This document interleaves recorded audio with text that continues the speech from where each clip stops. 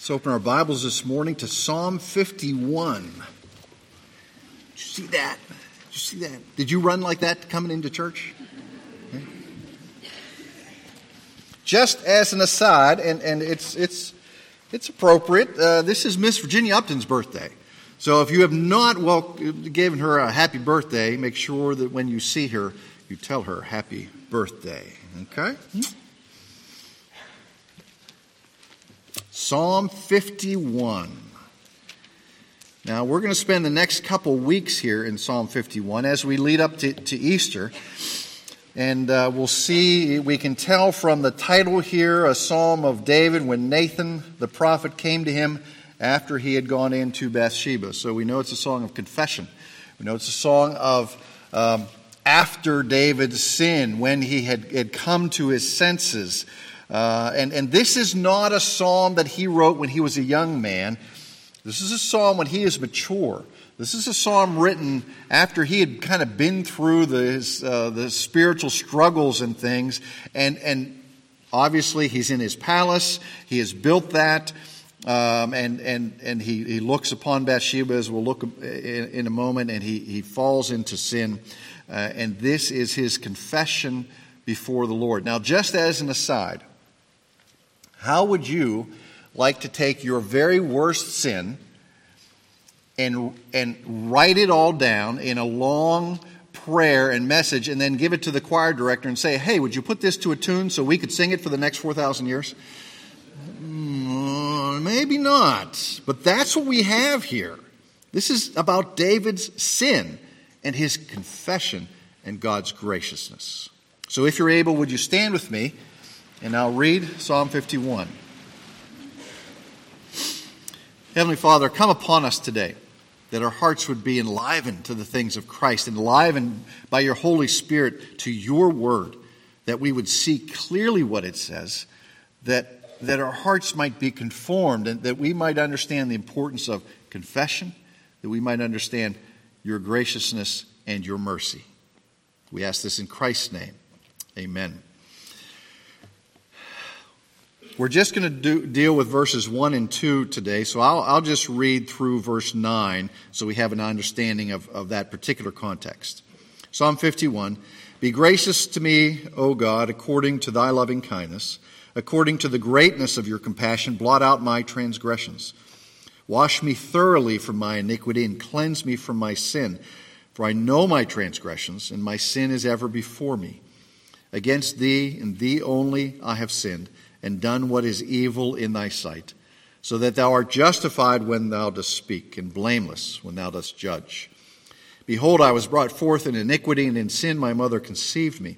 Behold, thou dost desire truth in the innermost being, and in the hidden part thou wilt make me know wisdom. Purify me with hyssop, and I shall be clean. Wash me, and I shall be whiter than snow. Make me to hear joy and gladness. Let the bones which thou hast broken rejoice. Hide thy face from my sins, and blot out all my iniquities. This is God's inspired word for us today. So please be seated.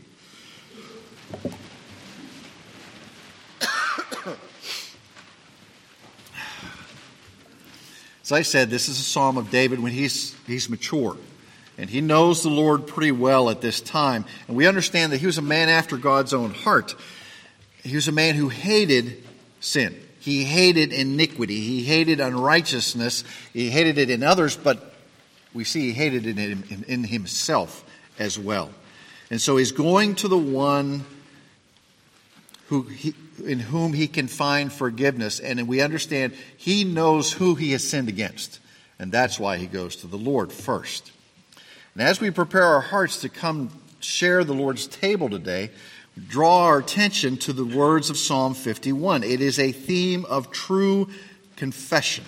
Of true confession. Paul says in Corinthians, he says, let a man examine himself, and so let him eat of that bread and drink of that cup. For he that eats and drinks in an unworthy manner eats and drinks judgment upon himself. So it's important before we come to the Lord's table that we have confessed, we have examined our own hearts, and we are aware of the sinfulness within us and aware of the forgiveness there, because before we can actually celebrate the cross, we have to understand our own sinfulness. There needs to be a time of searching our own hearts. How could we celebrate the forgiveness, the complete forgiveness of Christ, if we're sitting here in church with some secret sins, at least secret to those around us, but we know them and the Lord knows them, that we aren't willing to confess to the Lord, that we aren't willing to say, Lord, yes, this is the sinfulness of my heart. That would be hypocrisy. So we must examine ourselves. So along those lines, I have to say that we are probably one of the more strange groups within society. And then we talked about this in Sunday school a little bit, because we might be the only organization where members meet regularly to describe themselves as miserable sinners. Okay? Of which I am the chief. Now, how many of you say you are the chiefs of sinners? Good. That's right, okay? It's not just Paul, it's not just Bunyan, but it's each of us is the chief of sinners, because each of us need the forgiveness that comes from Christ. Now, we're not a society of perfect people. Remember, if you ever remember that bumper sticker, I haven't seen it in a while, but it says what? Not perfect, just forgiven. Okay? Oh, I don't want to go to the church. Church is full of hypocrites. Well, what? It's not full. There's room for one more. Come on. There's plenty of room. Now, see, I don't know how many times I've said that, but it's true. We are not perfect. My goodness, if we were perfect, we'd be dead. Okay? And even though we're Presbyterians, and sometimes we have been accused of being that, dead. I don't know what they mean by that. Praise God. Okay. We're not. Okay, we are not dead. The church is a hospital, and we understand that. Sick people are here.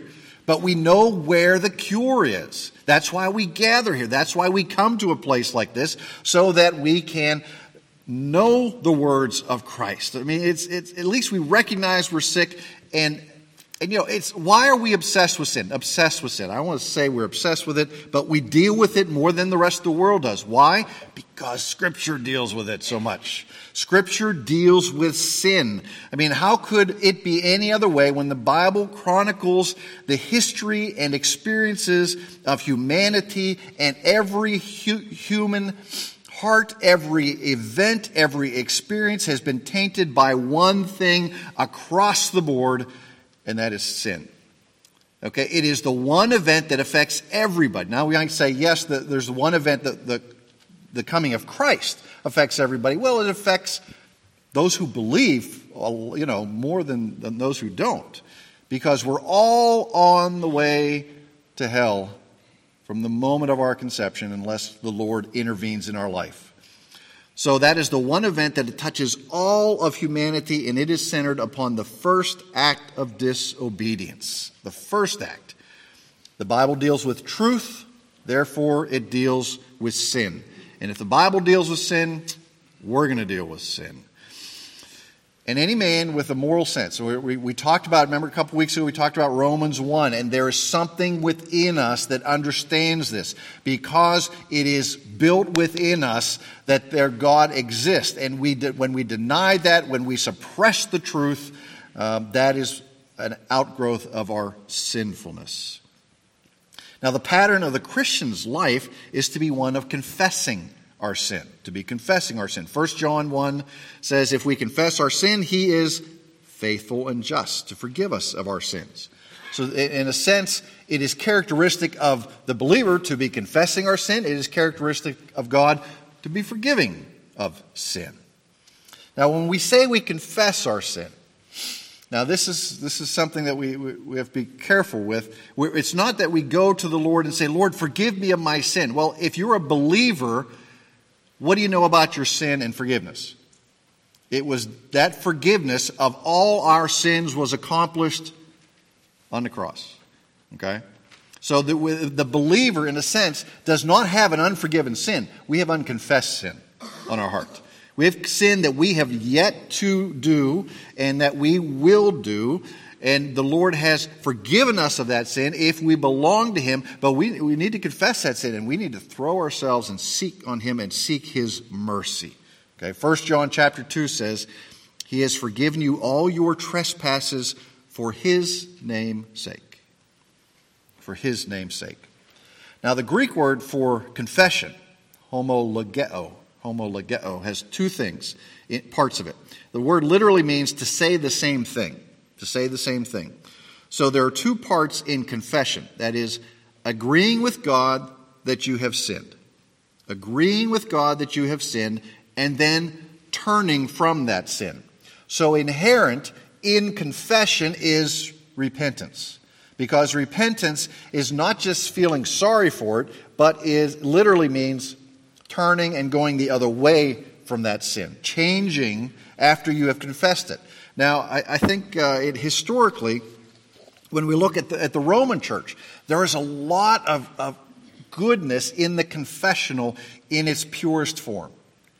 That we are reminded to confess our sin. Now, we don't have to go to somebody else to confess our sin. Unless I have wronged you, I should go to you and confess and seek forgiveness from you. But it is to the Lord. I mean, that's when the Reformation came along, we understand we go right to the Lord and confess our sin. We don't need an intermediary. Our intermediary is Christ, who has given his life and paid the price for that sin. We can go right to the Lord and confess our sin and lay our hearts before him. You know, you might ask the question, well, Rand, doesn't the Lord already know what I've done? If he's sovereign over everything, he knows what I have done. But the Lord wants us to know what? He wants us to know what we have done. In a sense, he wants us to raise it here in front of us so we are aware of our sin, so that we know how terrible it is, we know how much the Lord hates it, and we move away from it. And receive that forgiveness and understand that forgiveness and know his mercy and grace. So when we come to Psalm 51, let me review the circumstances for us. Now, they're probably very well known, but just to make sure that we're on the right path, I'll do them again. 2 Samuel chapter 11 and 12, that's where you find this narrative of the event. 2 Samuel 11, 12. We won't go there. I'm just going to summarize the events that have taken place. It's springtime. And in springtime in the Old Testament, that's when kings went off to war. But David stayed home in Jerusalem. He sent his troops off with his favorite general Joab to fight the battles. And he stayed home. Now, this wasn't that David was afraid. It wasn't because he was weak. David is the mighty warrior. He had been in the battles. He had done this on a regular basis. I think David was just growing kind of tired of it. Maybe bored with battle. I don't know. But, gee, if he was bored with battle, he's going to stay home alone in Jerusalem, as much as alone as the king could be. And we know that, idle hands, the devil's workshop. Who said that? Okay. We know somebody has said that, okay? So, David rises late at one afternoon. Now, how many of you have ever slept into the afternoon? Not as a teenager, okay? But late into the afternoon. Well, my body just can't lay down that long. But apparently David's clock had gotten off some way. Maybe he was staying up late and wasn't going to bed till late, and so he was getting up late in the afternoon. He rises out of bed and goes to the porch and looks out over Jerusalem. And of course, naturally, he sees a beautiful woman whose name we know to be Bathsheba. Now, Bathsheba was the wife of one of David's mighty men, Uriah. Now, David's mighty men were the group that had stuck with David for a long period of time. While Saul was chasing him in the desert, he protected them. He had fought in the battles. This was his close circle of guys whom he could rely upon and trust. Well, David is the king in Jerusalem, and he's bored, and there's nobody around to help. None of his guys are around to talk about anything or horse around, so he sees Bathsheba, and we know what happens. He calls her up into the palace, and what we euphemistically call an affair went on, and Bathsheba conceives. And immediately, instead of confessing his sin and laying it out in the open, David begins to think how he can hide this sin, how he can cover it up as if nobody else will know. So he thinks, when we're trying to hide our sin, we can be pretty devious. Okay, we can be pretty sneaky and clever about this. So how's he going to cover his tracks? Well, the only way to cover his tracks is to get Uriah back into town, that he can go see Bathsheba. So he sends a note out, and Joab sends Uriah back into town. And Uriah comes and visits David, and they have a little talk and says, Uriah, why don't you go home, relax, be with your wife, just kick back for a little bit, and then in a week or so you can go back to the battle. And Uriah says, how can I go back to my house when the Ark of the Covenant and the soldiers of the Lord are out in the field fighting? I cannot go back to my own house that way. And David was... he's like, gee, I picked these guys because they're loyal and they're godly, and what happens? They turn out to be loyal and godly. Okay, and they act in the godly ways. Now, David's not acting in the godly way, but Uriah is. So he says, well, okay, stay in the palace. Tomorrow we'll talk some more. Gets up, they have a big banquet. He feeds him some wine, he feeds him some more wine, and thinking that maybe his defenses will be lowered. Uriah still does not go back and see his wife. So David's kind of in a quandary. He says, what am I going to do? So he comes up with another plan, not to lay out his sin and seek forgiveness or confess it, but to cover it. So he hands Uriah a note. Uriah, one of his mighty men, so trusted he won't go back to see his wife while the Ark of the Covenant and the soldiers are in the field. Give this to Joab when you get there. So he goes back. Uriah goes back to the battle. He gives this note to Joab, and the note says, basically, put Uriah at the front of the battle, and when it is in its worst, back away from him so that he might be killed. So Uriah carries his own death notice. David is so bent on covering his own tracks, keeping his own sin secret. Not only that he's taken his friend's wife and conceived a child with her, but he sends his friend to his death so that nobody might know of his own sin. Well, that happens. And then after a while, along comes Nathan. Nathan is the most esteemed prophet in Israel at this time. And the Lord has told Nathan to go to David and tell him a story, tell him a parable. So he tells David a parable about a very rich man who had been blessed and had all kinds of animals. He had herds, he had cattle, he had sheep, he had a big house, had all of these things. And he lived next to a guy who was very poor and who had one ewe lamb. And it says he treated that lamb as his own daughter. Well, somebody important comes into town and stops at the rich man's house. And the rich man says, hey, we're going to have a feast. And he says, oh, man, I don't know. I don't think I want to take one of my own out of the hundreds or thousands that I have. I know the guy that lives next to me, I'll take his lamb and we'll kill it and cook it and eat it for our feast. And that's what he did. David was, you could just imagine the injustice that David sees in this story. And the vein is sticking out on his forehead. And he says, who is this man?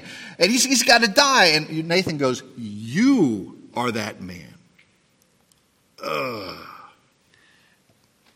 David understood it right at that moment that he'd been rationalizing his behavior. He'd been trying to bury his sin, ignoring what he had done to Uriah. But at Nathan's words, it all comes to a head. He can't deny it any longer.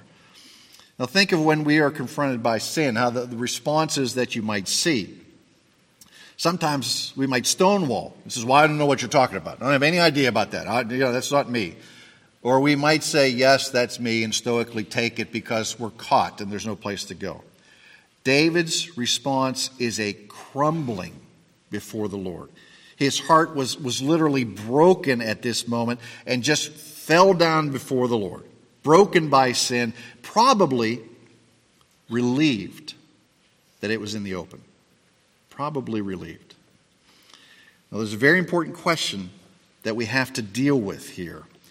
What's the difference in David before Nathan's visit and after Nathan's visit? Something happens in there. Yes, Nathan came and talked to him, but something comes upon David at that moment that is complete change. That we have a cynical David who's trying to hide his sin, 2 Samuel 11, and we have a broken David in Psalm 51. And what comes upon him is what? Look at the title. When Nathan the prophet came to him. Prophets come with what? The word of God. Nathan came with the word of God to David, and it broke him. It just confronted his sin. David is on the way to personal destruction, and David, because the word of God comes upon him and he is challenged with it, he confesses his sin, and we know what happens. He is restored to the joy of salvation. Not that he had lost his salvation, but that's how he's poetically talking about it. David was only concerned about covering his crime, and now he's confessing his crime because the word of God has come upon him. The word of God bore upon his heart. And that's the one thing that stands between David in his sin and David confessing his sin. So let's look at these two verses here. First two verses of Psalm 51. David has one hope alone. Be gracious to me, O God, according to thy loving kindness. According to the greatness of thy compassion, blot out my transgressions. It is the Lord's loving kindness, his mercy. It is the Lord's compassion. It is not his own. It is not his own contrition that he's relying upon, but it is the Lord's. He's saying, Lord, don't treat me as I deserve to be treated. Treat me according to your compassion. Treat me in a way that I don't deserve. Do it because of your devotion to those who belong to you. A devotion that's announced when in Abraham. You're a God of compassion. Back in Genesis, he understands this. Now think about this, David and the prodigal son. What happens in the prodigal son's life? He comes to the conclusion, it says, I've sinned against whom? God and you, Father. So he understands the order of that. Yes, he sinned against his dad. He said, Dad, I wish you were dead and I could have your money now. And he ran off and blew it. But he says, I've sinned against God first. See, God is gracious and God is compassionate. We deserve justice for our sin because we're guilty. But we plead for mercy because God is compassionate. What would you rather have? Justice or mercy? I want mercy. So our confession, true confession, involves a right view of three things. And we're only going to cover the first thing today. A right view of three things. So first, it requires a right view of sin. You have to have a right view of sin concerning confession. So here we have three parts of David's view of sin. First, sin deserves judgment. Okay, that's just it. It deserves judgment. There's no way around it. That's what it deserves. That's what it deserves. Have mercy on me, O God, according to your loving kindness. Blot out my transgressions. Now, this was a great word, blot out. Usually we think of blot out as, erase or put something over it. The dictionary says utterly extirpate. When was the last time you used the word extirpate in a sentence? Huh? I used it this weekend. I was at Presbytery, a bunch of ministers. I figured they'd know what it meant. And I used it, and you could see it took about 10 seconds for the guy I was talking to for the light to come on and go, what did you say? I said, extirpate. He said, what's that mean? I was like, oh, man. Remove or destroy. That's what it means, to remove or destroy. Blot out my transgressions. Remove my transgressions. Destroy my transgressions. David pleads for mercy, the mercy of God, even before he mentions his sin. Right? He doesn't come and say, I have done this. He immediately pleads for mercy in verse 1. Be gracious to me. Blot out my transgressions. Wash me thoroughly. Cleanse me from my sin. Now we're talking about sin, but he hasn't, not until verse 4 does he get to, I've sinned against you.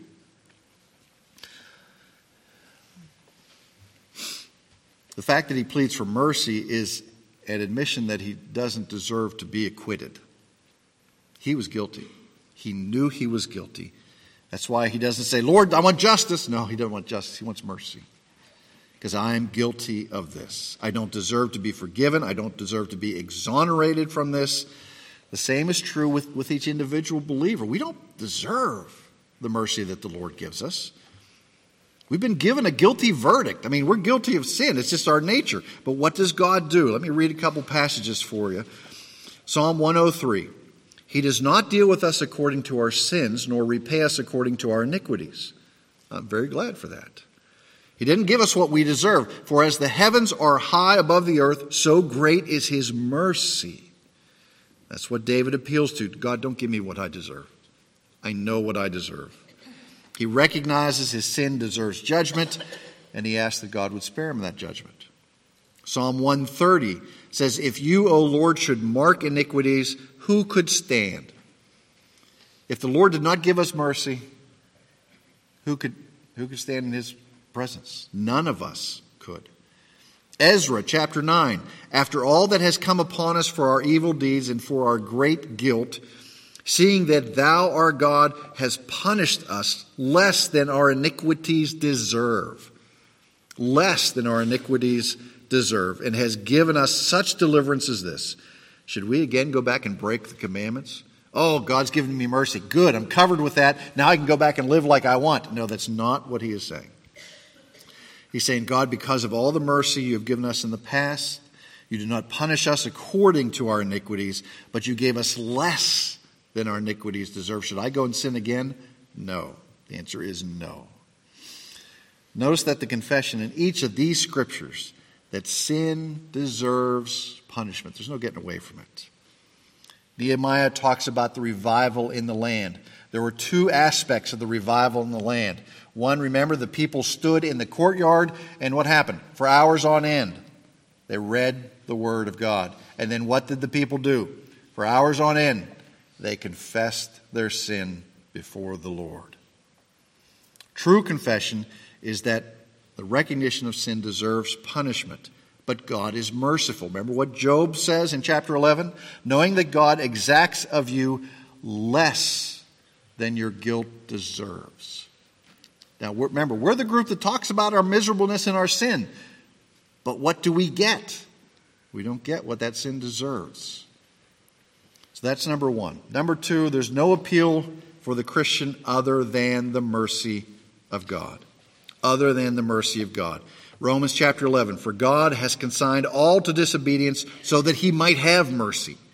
So that God might be merciful. You think that's kind of strange. There's sin in the world for what reason? That God may demonstrate his mercy. Really? Ephesians 2 says God's rich in mercy. It doesn't say God gives it a little bit at a time. He says he pours it out, rains it down. He is rich in mercy upon us. And thirdly, a right view of sin understands that it demands cleansing. It demands cleansing.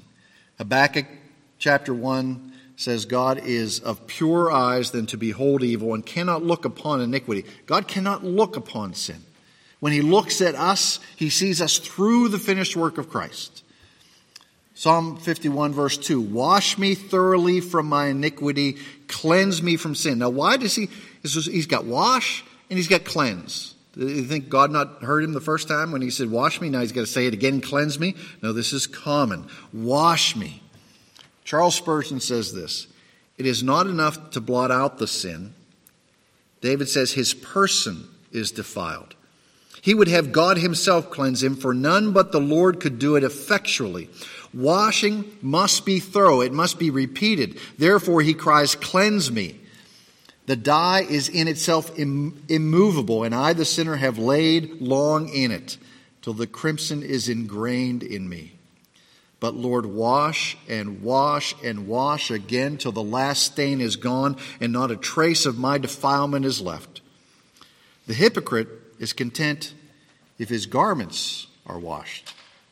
But the true believer says, wash me, Lord. Every kind of uncleanness, from every kind of evil. Wash out of my life.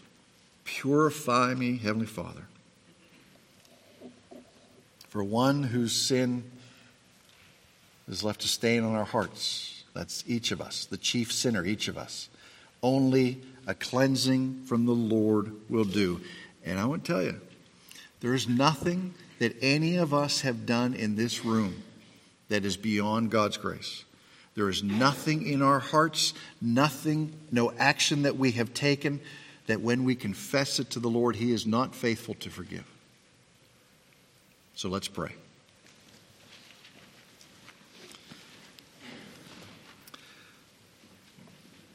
Our Heavenly Father, as we come before you today, yes, we think quite a bit of our sin, quite a lot of it, because there's a lot of sin in the world. And we know it stems from the heart of man. It's not as if we could get rid of a structure in society or one particular action and then society would be free of sin. No, sin is within our hearts. And we're guilty of it. That's why we plead for your mercy. You are a God of compassion. And really, there's nothing that we have done in our lives that your grace is not more than sufficient to cover. That your grace cannot blot out. And when you forgive us of our sins, they are as far as the east is from the west. They are gone. And what comes into our lives is something this world cannot provide. It is a love, and it is a grace, and it is a peace, and it is mercy that is undeserved, but yet you are rich in it, and you give it to us in that fashion. Never in little drops, but you pour it down upon us. Heavenly Father, as we sing and as we prepare to come to your table, look into our hearts. Help us understand what we need to confess today, that our hearts might be right. And we pray this in Christ's name. Amen.